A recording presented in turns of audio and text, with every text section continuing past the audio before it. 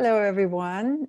This is Eva Nolik-Smith with Yoga U Online, and I am very pleased to be here today with yoga therapist and physical therapist, Marlysa Sullivan.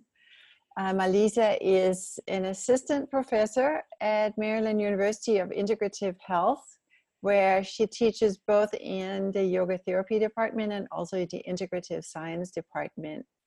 Marlysa is also a co-founder of the Center for Integrative Yoga Studies, where she helps lead the 200-hour training as well as courses in the 500-hour training, including classes focusing on yoga for chronic pain, anatomy, and meditation. And as if that isn't enough, Marlysa is also an active participant in research into the different applications of yoga therapy. And Marlysa, I believe you have a couple of books coming out as well? I do, yeah. We just, with Neil Pearson and Shelley Prosko, we just submitted our manuscript for a yoga and science and pain care book. And it's a co-edited volume where we have other authors who contributed chapters like Michael Lee and Matthew Taylor and Stephanie Munaz and others. Awesome. So it'll be out in a year. Cool. Well, welcome. It's so great to have you with us today. So we're here to talk about the psoas muscle, the elusive psoas muscle, we might say, because we've all heard a lot about the psoas muscle if you're into yoga or body work. And it has sort of like almost been ascribed mythical properties. So tell us about the psoas muscle, what it is, and why it's considered so important. The psoas muscle is a really deep hip flexor muscle that also functions as part of the core. And it is given a lot of, people talking about a lot because of all the different ways that we can work with it. So one of the interesting things about the psoas is that it's very related to the diaphragm muscle. So they're fascially connected, so that breathing and the psoas muscle are have a close relationship to each other in their function, so that if one becomes tight or dysfunctional, the other is likely to be affected. And then there's also talk about its influence with like the sympathetic nervous system and the fight or flight response. And certainly it is one of those muscles that in response to the fight or flight activation will be activated because it's such a large muscle for flexing the hip for running or fighting. That's a lot of information right there. Let's break it down a little bit more. So one of the things that's considered important with the psoas muscle is its interconnectedness with other parts of the body. So the diaphragm is one aspect, and you're saying that's linked to the fight and flight response. Well, the diaphragm, just the movement of the diaphragm with breathing. So when you take a diaphragmatic breath, it's going to move along the psoas muscle, so that if there's any kind of dysfunction in either the diaphragm itself or the psoas itself, they can affect one another. Whereas tightness in the psoas could affect the ability for the diaphragm to move fully. And then separately, as a fight or flight muscle, when the sympathetic nervous system is activated, it's going to activate and create tone in the muscles that are used for fight and flight, of which the psoas would be one, because it's such a big hip flexor. Oh, interesting. Yeah. And then, so basically, if there's dysfunction, tightness in the psoas muscle, it can trap us in a more constant fight and flight mode, or does it interfere with parasympathetic response in some way? No, I would separate it out. Like, so the psoas muscle, as far as tightness in the psoas, would affect the diaphragm and moving with the full diaphragmatic breath, because fascially they're connected.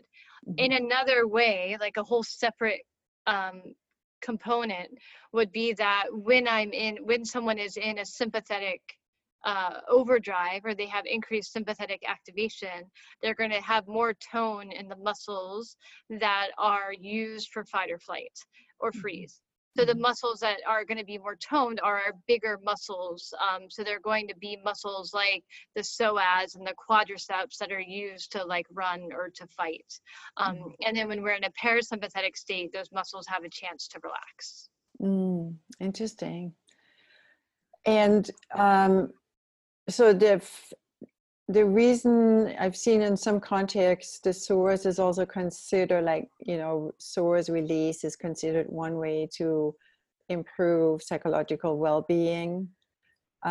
So is that the same connection between sympathetic overactivation via the psoas muscle? Is that the link with psychological well-being, or where does that come in? Yeah, so the psoas muscle, and that is an important thing that we'll talk about in the course too, that this idea of releasing the psoas versus stretching the psoas. So often the psoas will have these like trigger points or places of tension because of this sympathetic activation or because of tension or shortness or whatever the reason. And so when we do things that actually relax the muscle, we can help facilitate that parasympathetic state indirectly through the body, which then can help relax and create different states of the mind. So we're creating a whole body parasympathetic state. And when that happens, it affects our psychological state, and separately it affects our psoas. That's really cool. Can you give an example of how you use that in your work? Yeah, so when I consider relaxing a muscle versus stretching it, the idea is in osteopathic medicine, they call it strain counter strain. And in yoga, Lee Albert calls it positional release. And so it's whenever you shorten a muscle, you bring the origin and the insertion close together, but you create a relaxed state. So you're not asking the muscle to do anything. So for example, when I'm sitting, my psoas is in a shortened position, but I'm having to hold myself up, so the psoas is working. However, if I lie on my back and I put my legs up on a chair, which is sometimes called constructive rest, then my psoas is in a shortened position, just like when I'm sitting, but because my back is on the ground, I'm completely relaxed, so the muscle can relax. So when the body is in a shortened position and resting, there's no impetus to the muscle or stimulus to the muscle to even ask it to contract, so it can really relax more deeply. And what kind of results have you seen with that in either your practice as a physical therapist or yoga therapist? So a lot of times psoas issues are related to low back pain, pelvic pain, definitely any kind of abdominal pain, irritable bowel syndrome, that kind of thing, as well as working with things like anxiety or people feeling really stressed and overwhelmed. So any of those kinds of things. Interesting. And have you seen those conditions being affected once you teach people psoas release? Yeah, like it's definitely like, the constructive rest position. I always make fun of it with the students at Maryland University that everyone gets constructive rest because it's the position that everyone needs, and Right. not to overstate it, but for most people they'll do really well if they do constructive rest. That it can really help a lot of issues. And when you combine it, like you lie there for 5 minutes doing longer exhalations and more relaxed breathing, and then with a meditation to really facilitate the parasympathetic state. So yeah, and it's definitely a posture that people will do. So once they do it and they realize how much it helps, they'll adhere to it well. So they'll actually be consistent in its practice. And I found a lot of people talk about how they use it for stress, they use it for anxiety, that it helps to relieve their back pain, especially those conditions. Yeah. You mentioned the connection to back pain several times. Could you be a little bit more explicit about that, how that comes about? Yeah, so the psoas muscle attaches to the front of the lumbar spine, so it's actually attached to the spine. So when it's short or tight, it's going to create a forward pull of the lumbar spine, they can create an increased curve, but it's definitely going to create that pull forward of the spine, which can create compression. So often what can happen in back pain is you have this activation of the psoas compressing the lumbar spine, in addition to decreased activation of the deeper abdominals, the transverse abdominals, or even the pelvic floor.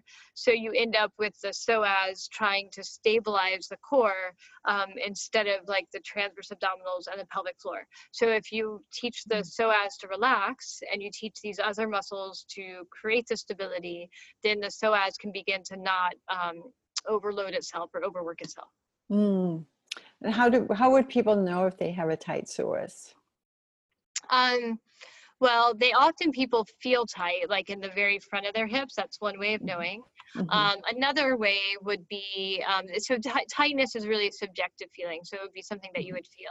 You can look at length issues more with range of motion. So for example, can you do a low lunge with the knee down, or can you do warrior one or dancer posture? That would tell you more the length of the psoas. But usually if someone has pelvic pain or low back pain, or they feel that kind of tightness in the front of their hips, then I'll usually do constructive rest to see if it helps.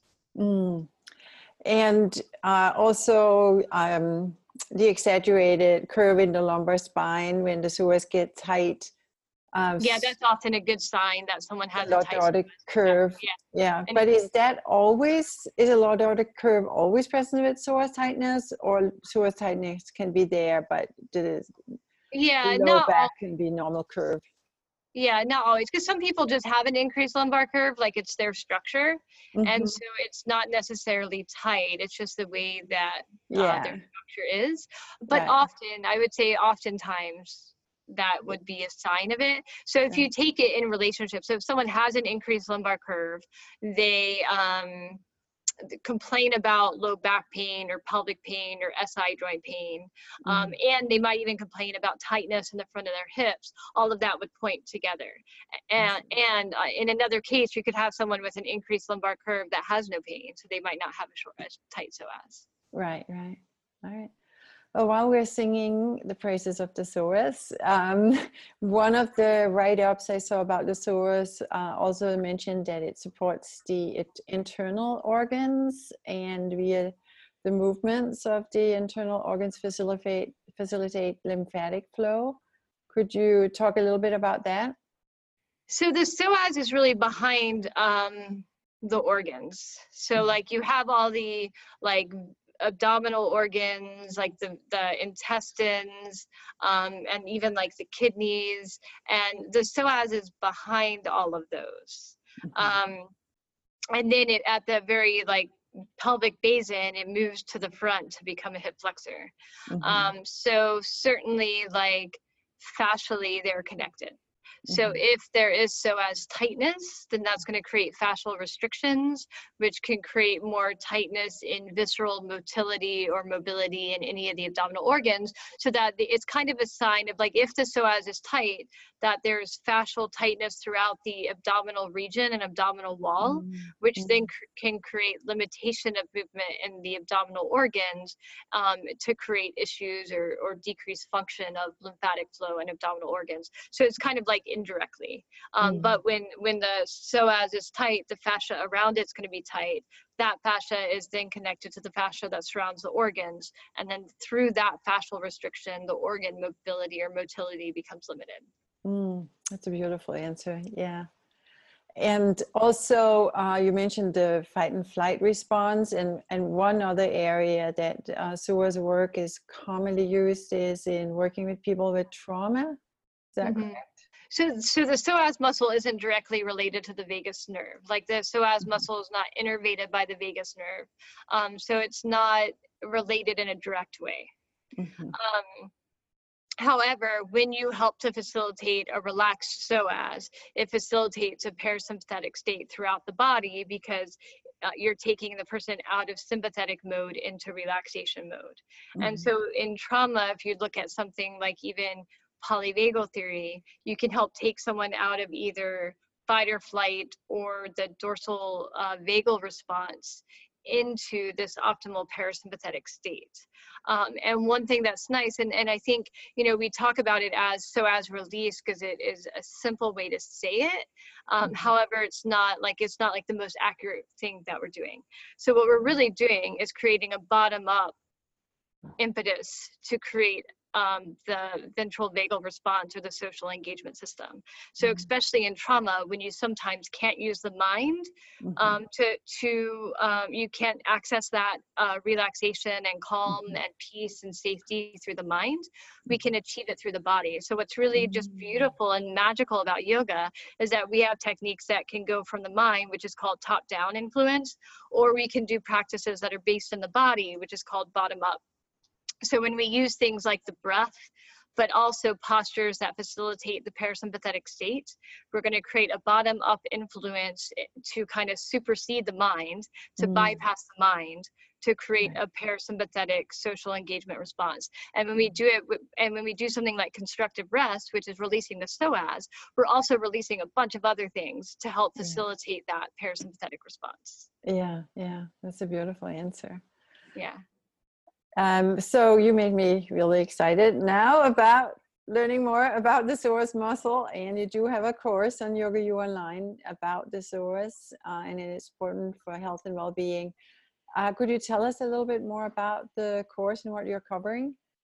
Yeah, so one of the things I wanted to really focus on in this course is I created two practices that are separate. So one is really about this idea of release, like working with that tightness of the psoas. So speaking to the release and mobilization of the psoas and the abdominal viscera and all of that connected fascial structures. So it's postures that are worked in a way to release the diaphragm, to release the tissues of the abdominal organs, as well as to release the psoas. And then there's another whole separate practice that really focuses on stability and mobility of the system, with this idea that the underlying reasons that the psoas is often tight is because of decreased stability of the system, like decreased strength of the abdominals and the pelvic floor and the stabilizing structures. So often I will do two separate kinds of practices with people. One to really release all the structures, especially when someone has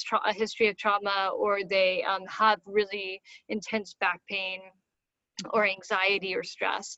And then as that lessens, then I'll go into more of a stability and mobility practice, which is the second practice. So in the course, we'll be talking about how all of these structures relate in a little bit more detail. This difference between, like, trying to really highlight this difference between tightness and shortness and weakness, and the importance of sometimes working with those as separate concepts. Cool. Sounds like a really, really wonderful course, and so important. Also can give people some very, very useful self-care tools. And I think particularly the ability to learn more about how we can self-regulate parasympathetic response is such an important way to, we all get into hyperdrive, right? And the thing about hyperdrive is it's very hard to figure out how to get out of it. And, having that knowledge about, these specific postures, these specific techniques to help calm the nervous system and reset is just so, so important. So we're really looking forward to your course. Thanks. I'm excited about it. All right. Thank you so much for joining us, and we'll see you soon. I'll see you soon. Thank you. All right. Take care.